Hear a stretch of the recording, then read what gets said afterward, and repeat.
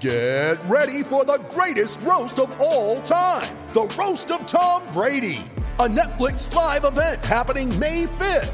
Hosted by Kevin Hart, the 7-time world champion gets his cleats held to the fire by famous friends and frenemies on an unforgettable night where everything is fair game. Tune in on May 5th at 5 p.m. Pacific time for the Roast of Tom Brady, live only on Netflix. It's only a kick, a jump, a block. It's only a serve. It's only a tackle, a run. It's only for the fans. After all, it's only pressure. You got this. Adidas.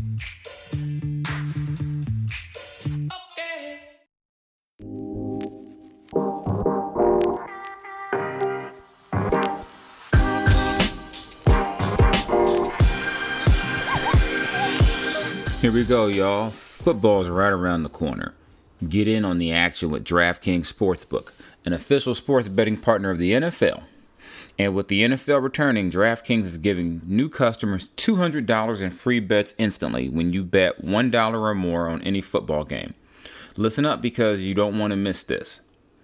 Head to the DraftKings Sportsbook app now and place a bet of $1 or more on any Week 1 game to receive $200 in free bets instantly. If Sportsbook is not yet available in your state, DraftKings still has huge cash prizes up for grabs all season long with their daily fantasy contest. And for Week 1, DraftKings is giving all new customers a free shot at a $1 million top prize.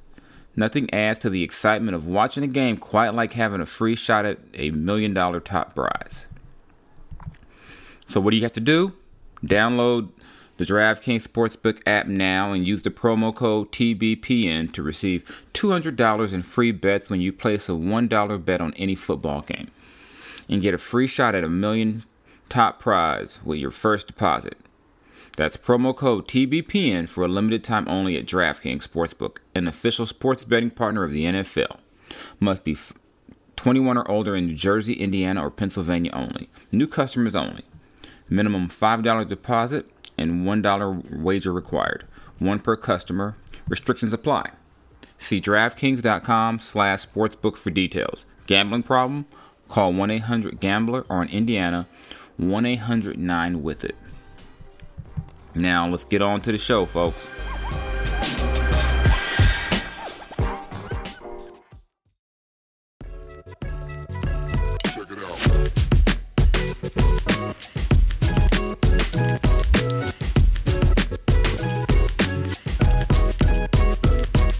What's good, everybody? Happy September. We are less than 30 days away from NBA training camp opening. Welcome to the Ruler of the Court podcast, brought to you by the Basketball Podcast Network. I am your host, Jason Jones of The Athletic, Kings beat writer, culture writer, shit talker, whatever you want to call me. I do all those things. And with training camp slowly getting closer, we're seeing more rules from the NBA come out about vaccinations, protocols, who can do what if they are vaccinated versus who isn't vaccinated. A whole lot of stuff going on right now. But in the Kings world, on this episode of the Ruler of the Court podcast, we're not going to get into any of that just yet. We got something a little more pressing, or really it's not pressing, but that's making the news. It's somebody I've talked about on here more than once. It's, Ben Simmons. Yeah, yep, that's right. More Ben Simmons talk. And why do we keep talking about Ben Simmons? I swear I know I wrote about it initially in July, and the Ben Simmons story won't go away, but more stuff comes out this week. Kind of, what we already knew, but you got some more. It seems like what's actually going on right now is every team that's been linked to Ben Simmons is leaking out to reporters now that what Philadelphia is asking for is unreasonable, and they're not touching Ben Simmons at that price. It happened with the Warriors, and most notably with the Kings as well. where my colleague Sam Amick wrote about it. I was actually working on a mailbag about the same topic. It's up on The Athletic right now. That from the Kings' stance is this: if the Philadelphia 76ers want to trade Ben Simmons to Sacramento, they cannot have De'Aaron Fox or Tyrese Halliburton. And since that's been the situation, there have been no talks because the Kings don't intend to give up either player. Philadelphia's welcome to have Buddy Hield, welcome to have Marvin Bagley, welcome to have a lot of guys, but they're not trading De'Aaron or Tyrese. So if that's what the cost is in terms of players, never mind draft picks, just players. There's going to be no deal. And not shocking. And I think a lot of this has to do with the fact that Philadelphia has really put themselves into a tricky spot because everyone knows they're trying to get rid of Ben. Everyone knows Ben doesn't want to be there. And they're treating the commodity that is Ben Simmons as if this is, say, a James Harden when he was available in trade last year, or going back a couple of years ago, a Paul George, when Anthony Davis. They're treating him like that, but what you're actually advertising to teams is a player who you can't use in the fourth quarter. For as good as Ben is defensively, got great size, can rebound the ball, push the ball up the court. He, at times, so you saw in the playoffs, would not shoot the ball. Had a dunk and would not shoot the ball. Like, literally, you're playing 5-on-4 offensively with him. And this guy's a multiple-time All-Star, and they were taking him out of games in the fourth quarter of the playoffs. Not a good look. No, not a good look. And I don't think you have a whole lot of leverage going to a team making demands when, like I said, the whole league knows that you've got to do something. You've got to do, you've got to get rid of this guy. And all the, in the whole media leaking game, that sounds weird. Media leaks or, reports, should I say, not the media leaking game. That just sounds like a frat house type situation. But, you got Ben, the report that Ben won't report to training camp. You got all the other stuff going on. So, I understand Philadelphia wanting to ask a lot for Ben Simmons, but I also think it's kind of funny they expect to get a lot at this point, just because I don't care how many All-Star games he's made. You're telling me you want an All-Star caliber player or an emerging type potential All-Star or a high-level young talent and multiple draft picks for a guy I can't use in the fourth quarter on offense.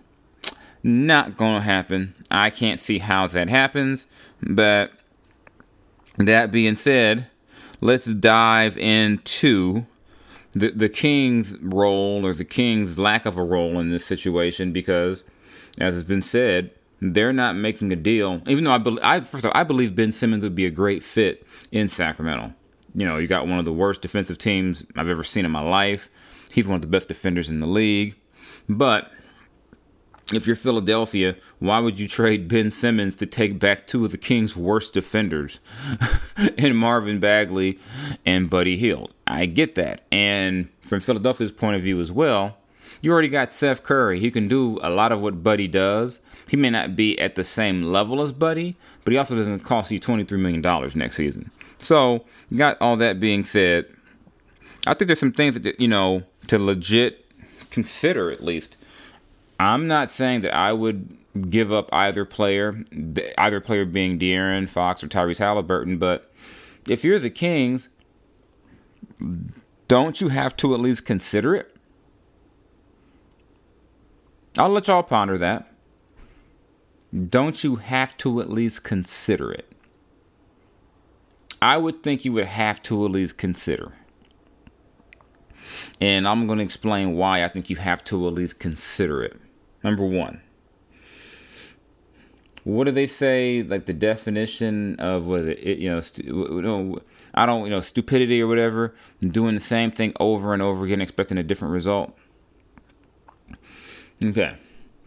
How many times can you keep bringing back most of these same players and expect them to be anything other than 10 games under 500? So seriously. So even if you don't want to trade one of these guys, I realize De'Aaron's in the first year of a max deal. Tyrese is coming off a good rookie season. I don't see why one of them is a non-starter completely. We can't talk if you want one of those, because I don't see that. I don't see why. Why can't you at least still have the conversation? Sure, it's probably not going to go very far, but why not be able to have the conversation at the very least? Because I just think this team needs an infusion of so many different things, and the question becomes in that discussion is, any of the players that you're holding on to be a player who will be a number 1 or number 2 option on the playoff team, who will be the man? Are you just holding on to the potential of one of these guys becoming that guy? And it reminds me of back in the day when the Cavs didn't want to trade for Amari Stoudemire and they had a young LeBron James because they didn't want to give up J.J. Hickson. And you saw how that went. Young potential always looks great on paper, but I'm all in favor of getting known commodities. I'm like, get the guy who can play. And I think De'Aaron can play, Tyrese can play, but again, I don't think it should be a we can't talk if you want to talk about those guys. Why not? I think, at some point the Kings are going to have to make a move at some point if they want to take a big swing and get a star player, a guy who has been an all-star. You have to take a swing at some point, and I don't think Buddy Hield lands you that guy. I mean, Buddy Hield almost got you Kyle Kuzma and Montrezl Harrell, but that's not getting you an all-star. That's not an all-star. So I think we can hold on to this dream that Buddy Hield is going to land you a superstar in a trade. It's not going to happen. So that's why I say at the very least, if you're the Kings, you at least have to consider it. You'd have been under contract for multiple years.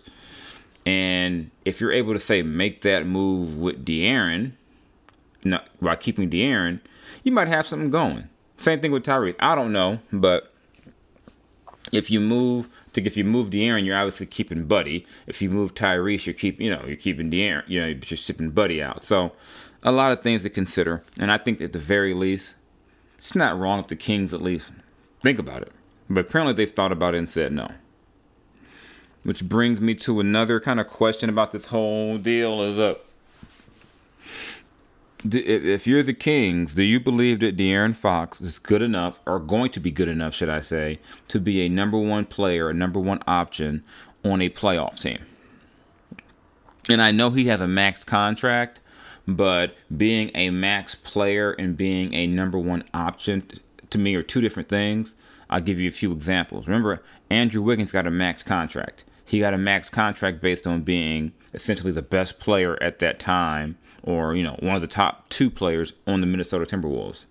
Would you consider Andrew Wiggins a number 1 option on a good team? No. Would you consider him a number 2 option on a playoff championship? No. But he's got the max money. So you have to ask yourself, where does De'Aaron kind of fall in that spectrum of max players? Is he going to be a top 10, a number 1, number 2 option in that case? And if that's that case, if you believe that, I see why you hold on to him. And same goes with Tyrese. Can he be a number 1 or a number 2? I think it's a little less clear with him, is because he's younger. He's only had 1 season. I think we've seen some of the intangibles and the potential, but we don't really know yet. But here's what we do know. We know Ben Simmons is not going to be your number 1 guy. We know that. For all the things that you might like about Ben, he is not going to be the number 1 guy on a playoff team. At least not from what he's shown yet. In Philadelphia, Joel Embiid was the number 1 guy. And offensively, he had guys like Tobias Harris to help him. So he didn't have to be that guy. Or even in one case, a couple of years ago, you had Embiid, Jimmy Butler, and Ben, which meant that, Jimmy could, run the show late in games. because, Ben is not an offensive player and is also a bad free throw shooter, like a double, like, wow. Won't shoot, can't get to the line, and he's your point guard. Yeah, that's just not a good look. So that's why I understand why, if the Kings were to, hypothetically acquire Ben Simmons, why you don't want to give up those two guards. Because I think we know Ben can be a number 2 or a number 3. He can be an all-star level player. But I think in these scenarios, you want Ben Simmons to be your Drew Holiday, because he's not going to be your Giannis. And he can't be, offensively especially, can't be your Chris Middleton. He can't be your LeBron. He really can't be your AD. He can't be a Paul George or a Kawhi, just because he's limited on the offensive end. So that's the reason why I understand why the Kings wouldn't want to part with those guys. But then again, I say, you have to at least consider it. It's because this team has not gotten any better. I shouldn't say that.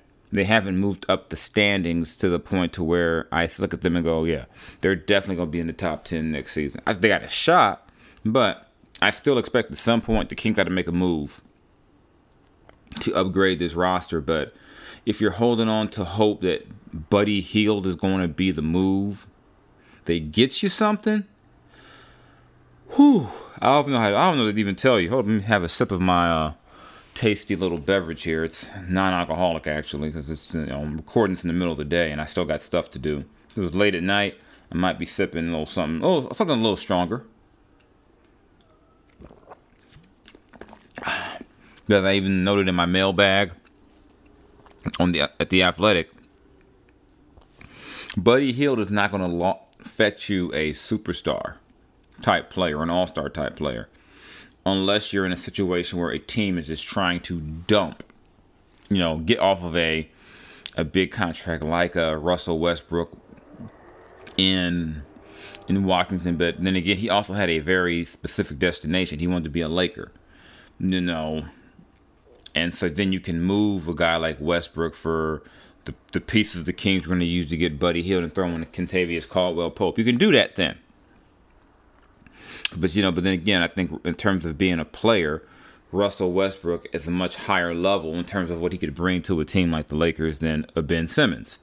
So, look at the Sixers are just in a bad spot.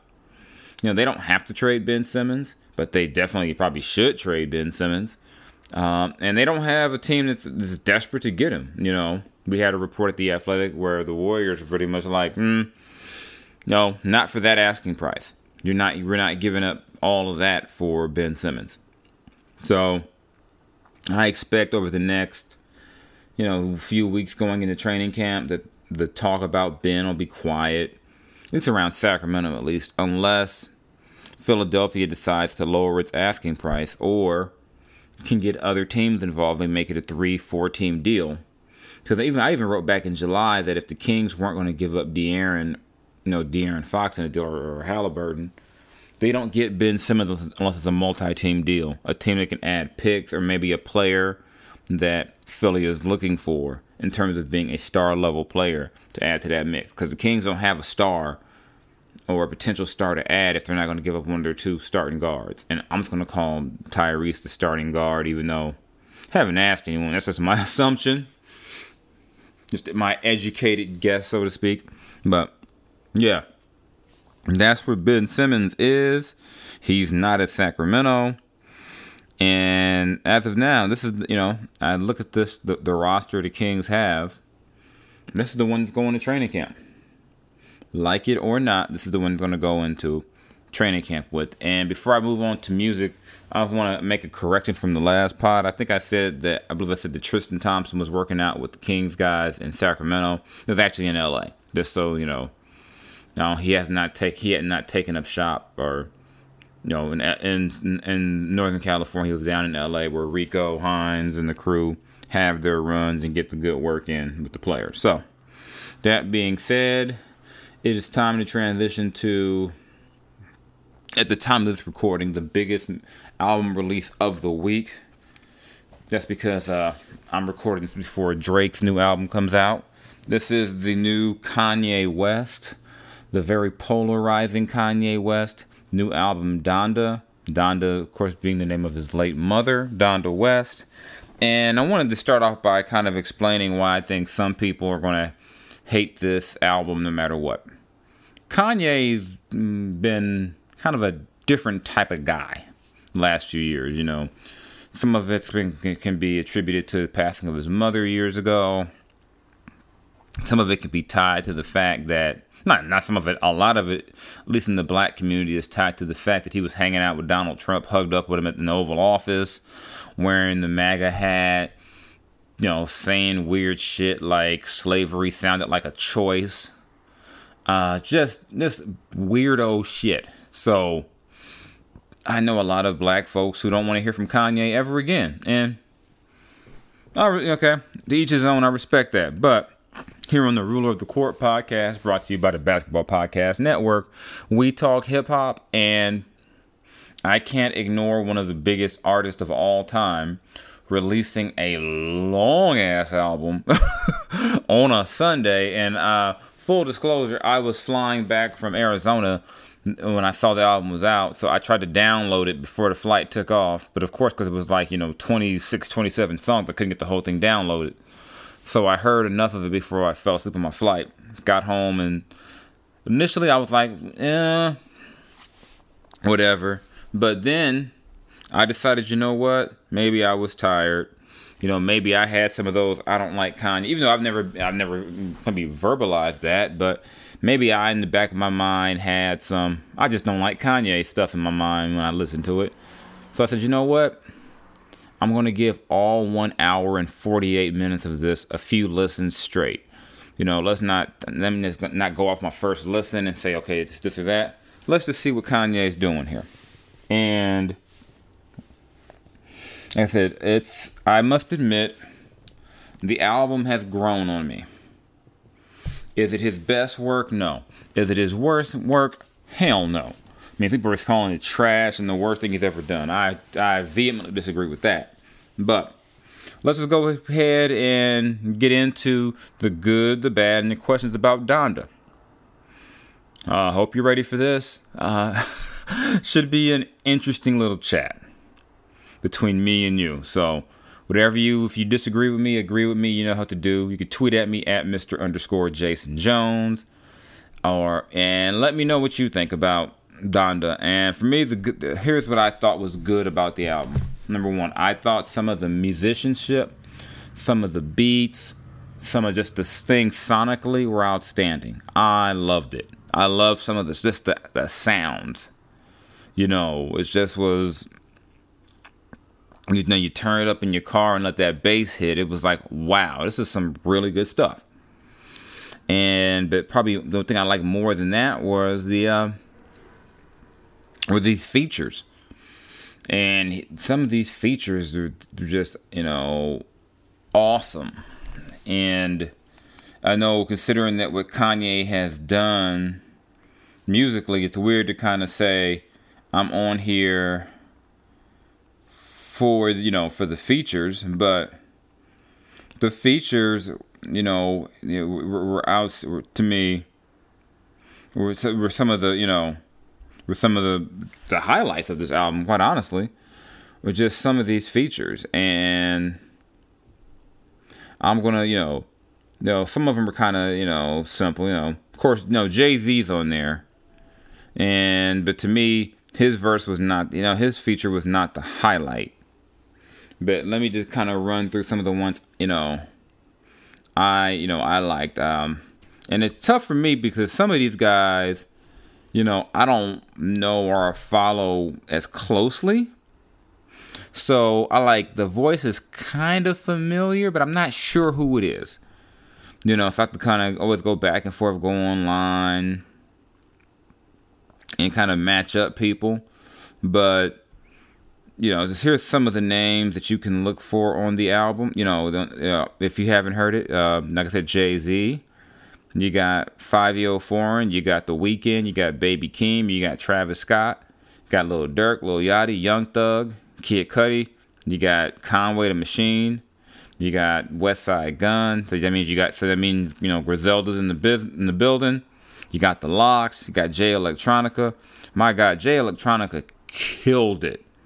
His verse is outstanding. And then you've got, different versions of the album that kind of got re-released or whatever. And, the Baby's on, the Baby's on there. Some people, they're on there. I don't even realize who was who, some of them. But like I said, some of these features were outstanding. And the way he was able to blend this onto the album, to me, was very impressive. And it was like, it just really, some of those, they just really draw you in. He draws you in some of these features. And himself, Kanye, to me, it's not, it's not, late registration, graduation Kanye on the mic. But like I said, to me, it's, I would consider it solid, pretty good, from him. Especially considering some of his, most recent efforts that were kind of meh, And there's also this part of it, some of the things that you would say were bad about the album.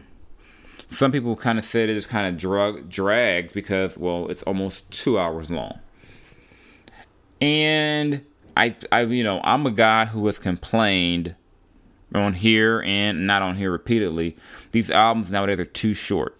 I don't like these 22-minute albums, Back when I was coming up, that was called an EP. That was like 4 songs, 5, and no one said I released a new album or a new project. They wouldn't call it a new project. That's basically a mini mixtape. But now you have artists releasing these things, and it's like, I'm like, can't you release more? Can't you just give us 40 minutes? So on one hand, I feel like a hypocrite complaining that it's too long, but it was really long. And it made me sit back and wonder, when Tupac dropped All Eyes on Me in 1996, did I go, damn, this is long? And remember back then, you actually had to switch over to the next CD to hear, part 2. Or, God forbid, you had a tape, you had 2 tapes with you. So I'm like, did I feel like it was too long back then? Was Life After Death by Biggie too long? Or am I just at this point jaded by the fact that I listen to short albums all the time? So that would be my main criticism. Would just be it's long, but it doesn't feel as long when you listen to it. But it's pretty damn long. I got through a whole workout plus on that album alone. So my big question too is, I'm not even sure where to put this. Is it I guess it's a gospel album. It feels gospel-y, but to me, if it's a gospel album, it's the non-denominational church. For those who know, I'm talking about the kind of church you go to, the come as you are church that let you come in your jeans and your Nikes, preachers real relaxed. People aren't all up in suits. It's kind of more of a modern, I wouldn't call it a secular feel, but more of a relaxed feel. So maybe it kind of falls into that. Maybe those kind of churches are going to play some of these songs. But it's almost like he's creating his own genre of music now, which I don't know if that's insane or genius. But that's kind of where we are with Kanye musically at this point. And I was having a discussion with someone kind of about that. It's just that I'm 42 years old, almost 43, and I think I'm at that age now where me and a lot of my peers are stuck in our ways musically, where we don't want to realize that people have evolved and changed. And it's like, you have to realize, college dropout Kanye is not coming back. He's not that dude anymore. Maybe we might not even have 808 and Heartbreaks Kanye anymore. I don't know. So when you listen to the album, don't listen to it that's if you choose to listen. I remember, a lot of people don't like Kanye, but don't listen kind of through the idea of, man, I miss the old Kanye, because that's not what you're going to get on here. This is not the old Kanye. This is this new version of Kanye. This, like I said, gospel. I mean, if this was like a restaurant, we would kind of call it like, the fusion, like, Japanese, Mexican fusion, it's like a hip hop gospel fusion. And so that's kind of what I kind of took from it. And kind of my big question is, I don't know what to call this. I don't know what to call it. Just call it Kanye music. I can't really put it in a box. So which is, I'm pretty sure Kanye would love to hear that you can't put his music in a box. So where does it rank in Kanye's discography? I think it's a little early to try to figure that out. It's not I wouldn't put it in the class of, college dropout, late registration, graduation, that early run. I think it's his best thing since The Life of Pablo, easily. I kind of put it in that Yeezus range. And then again, I liked Yeezus, unlike a lot of people. I actually liked Yeezus. It's kind of, to me, a fusion of Yeezus / 808 and Heartbreaks, which I also liked.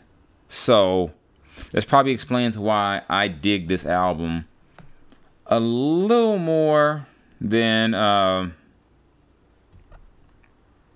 than some people, did.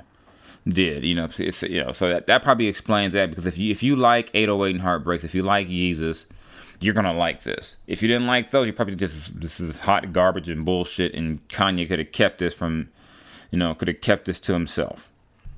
So that's where I am with Donda. Next, obviously on the next pod, we'll have new Drake, Certified Lover Boy, with that very interesting album cover. We'll dive into that in the next episode for sure. So be ready for that, and be ready for hopefully not more Ben Simmons chat. My gosh, if I'm talking about Ben Simmons next week, he better be on the Kings. That's all I can say. Not because I'm rooting for Ben to be on the Kings, but I think I've exhausted every Ben Simmons angle that we can chat about at this point. So I'm going to go ahead and get out of here, y'all. Again, shout out to the Basketball Podcast Network. Shout out to DraftKings. Y'all get on that app. Take advantage of these deals with the promo code TBPN. Win you some money. Hit me up on Twitter at Mr_Jason Jones. At Instagram at Mr. Jones LBC. Looking forward to hearing from some of y'all. Even one of y'all. Hell, it might brighten my day, or you might call me an idiot and tell me to take my ass back to Southern California, like someone did on the athletic site the other day. So, all good, y'all. Y'all be safe out there. Be good. Again, I am Jason Jones. This is the Ruler of the Court podcast. Glad to chat with you again. I will catch you next time. I am out.